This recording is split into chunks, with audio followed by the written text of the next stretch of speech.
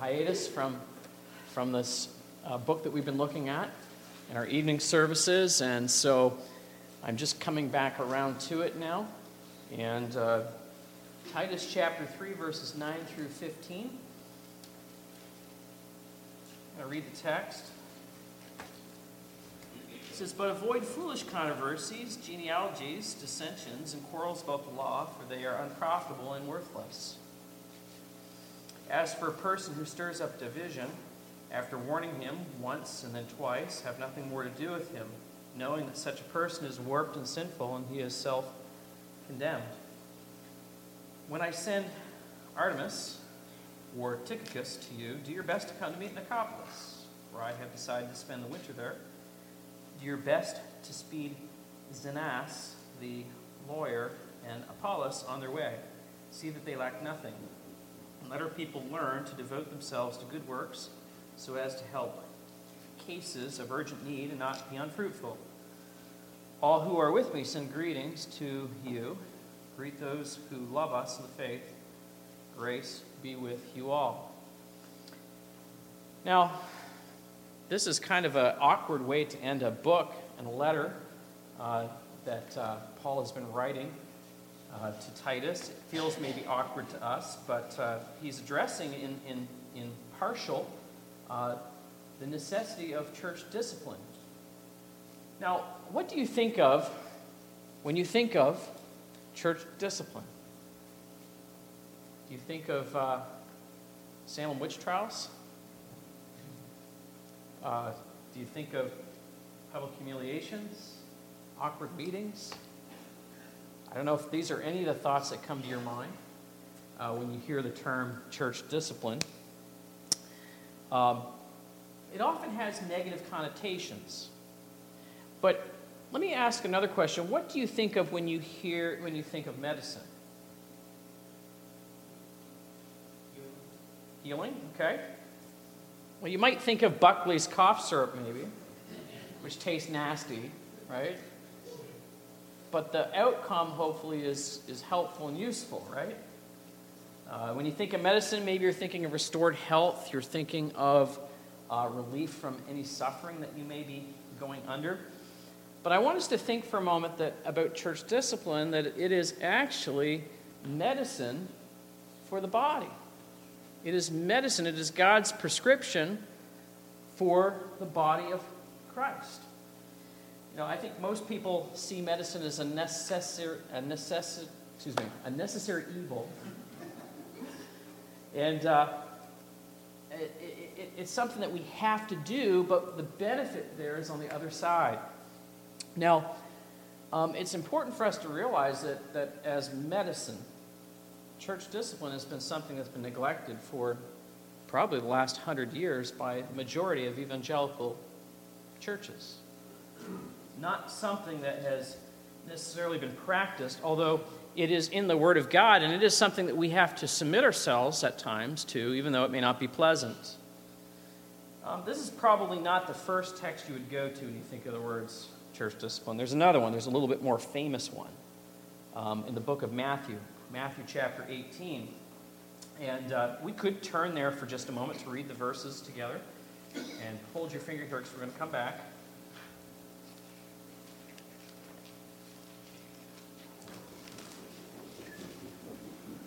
And in Matthew 18, verse 15, it says, "If your brother sins against you, go and tell him his fault, between you and him alone.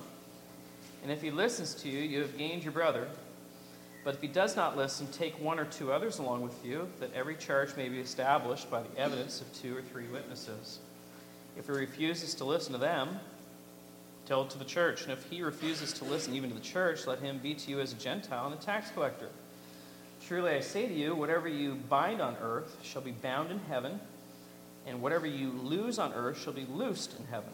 And again I say to you, if 2 of you agree on earth about anything they ask, it will be done for them by the Father in heaven. Where 2 or 3 are gathered in my name, there am I among them." So that's the more famous reference range on the theme of church discipline. And so in this text in Titus, it does provide a foundation for church discipline. It does, but more expressed in a general treatment by Paul as he's talking here. And in this text, in Titus chapter 3, he's giving some specific cases for why this may be used. And so Titus, if you remember, he was left in Crete. He was dealing with a difficult task. He had to confront the culture outside the church, but he had to also address the culture that was outside that had come into the church.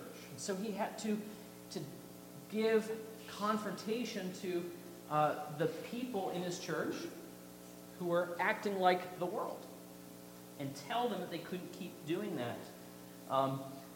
And so Titus, as he's working through here, Paul's telling him, hey, you've got to bring to people's attention the glories of the gospel, because the gospel has made a difference. It's made a difference, and it ought to make a difference in the lives of the people in the city in Crete, in the region of Crete. And so when the gospel comes, the amazing grace of God comes, it sets us on a trajectory away from darkness and towards godliness. And so now here at the end, Paul's closing his epistle with the importance of doing the hard work to make sure that the trajectory stays on target and that unbelief, actions that look like unbelievers, don't come in and destroy the church. And so he prescribes, as a doctor, if you will, church discipline to remove the negative influences in the church. So tonight what we're going to do is we're going to think through a negative, but then a positive. The negative, difficulty of doing church discipline, and then the positive side of it that comes on the other side. Okay? So in verse 9, Paul gives some direction here about people who are fools and the importance of avoiding them and addressing them and rooting them out of the church. Verse 9, it says, "But avoid foolish controversies, genealogies, dissensions, and quarrels about the law, for they are unprofitable and worthless." Now, the people who are taking hold of these controversies, well, this mic is on, and I don't think is my mic on? I have batteries on. I don't know what's going on here. Am I on? Am I on now? I am on now. Okay. All right. So what Paul is doing here, he's drawing our attention to observe the foolish teachers who are trying to draw people away with controversies. People who are concerned with genealogies and dissensions and quarrels about the law. And a word that he uses here is the word avoid. Now, the word avoid is a vivid word. It literally means to shun. It's translated from the original. It carries the idea that's counterintuitive for us who want to express the love of Christ, because it really has the idea of turning oneself around and purposely avoiding this individual. This is a really hard text to wrap our heads around, because we're supposed to embody the love of Christ. But we need to consider that there are times in which the love of Christ is most well demonstrated when we address error. And if you think about a pack of muskox, I don't know how often you've seen muskox, but in Canada it was like a national animal, okay? But what muskox will do in the Arctic, what they do is that when a threat comes and the wolves come in to attack the babies, what they do is they all circle around and they put their heads out, and they're trying to keep out that which could harm the young. It's a very loving act by the muskox. Okay? But it's really important for us to understand what Paul's saying here. It communicates distance here for the purpose of protection of those who are on the inside. And so Paul is saying, it's not an unloving act to avoid these people. In fact, it could be the most loving act that could occur. A pastor theologian once put it this way, that sentimentality is an enemy of church discipline. Sentimentality is the love of man divorced from the love of truth. It cloaks a big lot of hypocrisy and moral decay. Think about that moment. It's devoid of the love of truth. It's sentimentality. And so what Paul's saying, look, somebody who is running around creating all this controversy over all these genealogies, and they're taking your attention away from the glorious gospel of Jesus Christ. What really matters? He says in verse 9, it's unprofitable, it's worthless. And so Paul is saying it's so important to avoid these teachings and avoid these people. So I want us to understand here that turn back to chapter 1. These genealogies, these controversies, these dissensions that are unprofitable. Look at chapter 1, verse 10. He says, there are many who are insubordinate, empty talkers, deceivers, especially those of the circumcision party. They must be silenced, since they're upsetting whole families by teaching for shameful gain what they ought not to teach. So in chapter 3, we have a description of the kind of chaos that they're the kind of doctrines that they're teaching that are not valuable. But what they're doing is they're coming into the church family and they're cozying up into people's homes and they're causing problems. And so what Paul says here at the end of the book is you're going to have to do the hard work of rooting it out. And it's hard. But the consequences are devastating because they're destroying households. They're destroying people for whom Christ died. And so the work is difficult, but it must be undertaken. I want us to move into the next verse, verse 10. He broadens this out a little bit. He says to reject the divisive. The stakes rise, and so must our response. In verse 10 it says, as for the person who stirs up division, after warning him once and then twice, have nothing more to do with them. Now, the stakes are high. When a person is divisive, the stakes are high. And so Paul's saying here, if there is a habitual stirring up that becomes evident and known, we're not to take this lightly. We have to address it. We're not called to be garbage inspectors. I mean, we don't root through people's garbage, but it's that which is public and well known and that which needs to be addressed. And so it's important for us to understand this going into it. And now medicine is intended to cure. And church discipline here is crucial for the sake of the body and also for the church body. The stakes are incredibly high, especially if a person is divisive. Now, the King James Bible translates this word, a divisive person, as heretic, right? A heretic. Now, the word heretic is a transliteration of the Greek word. It just takes the word and anglicizes it. But that word was very commonly used in the Middle Ages by the Catholic Church for people who were teaching doctrine that was contrary to the doctrine of the official established church. They were dividing. They were being divisive. They were heretical. And so these people became a law unto themselves, and they had no concern for the unity of the church. Now, of course, the Catholic Church, in their errors themselves, were defending error. And so it's critical for us to understand here that what Paul is saying is that we need to guard the unity around the truth of the gospel. And we have to take it very, very seriously. But I want us this evening to move into more some of the positive aspects as well that comes on the other side of church discipline. In 12 to 15, Paul kind of turns. He moves over into more positive discussion as it feels like he's closing up the letter. And maybe he's moved from the topic of church discipline, but I think there's a positive side to this that we can see.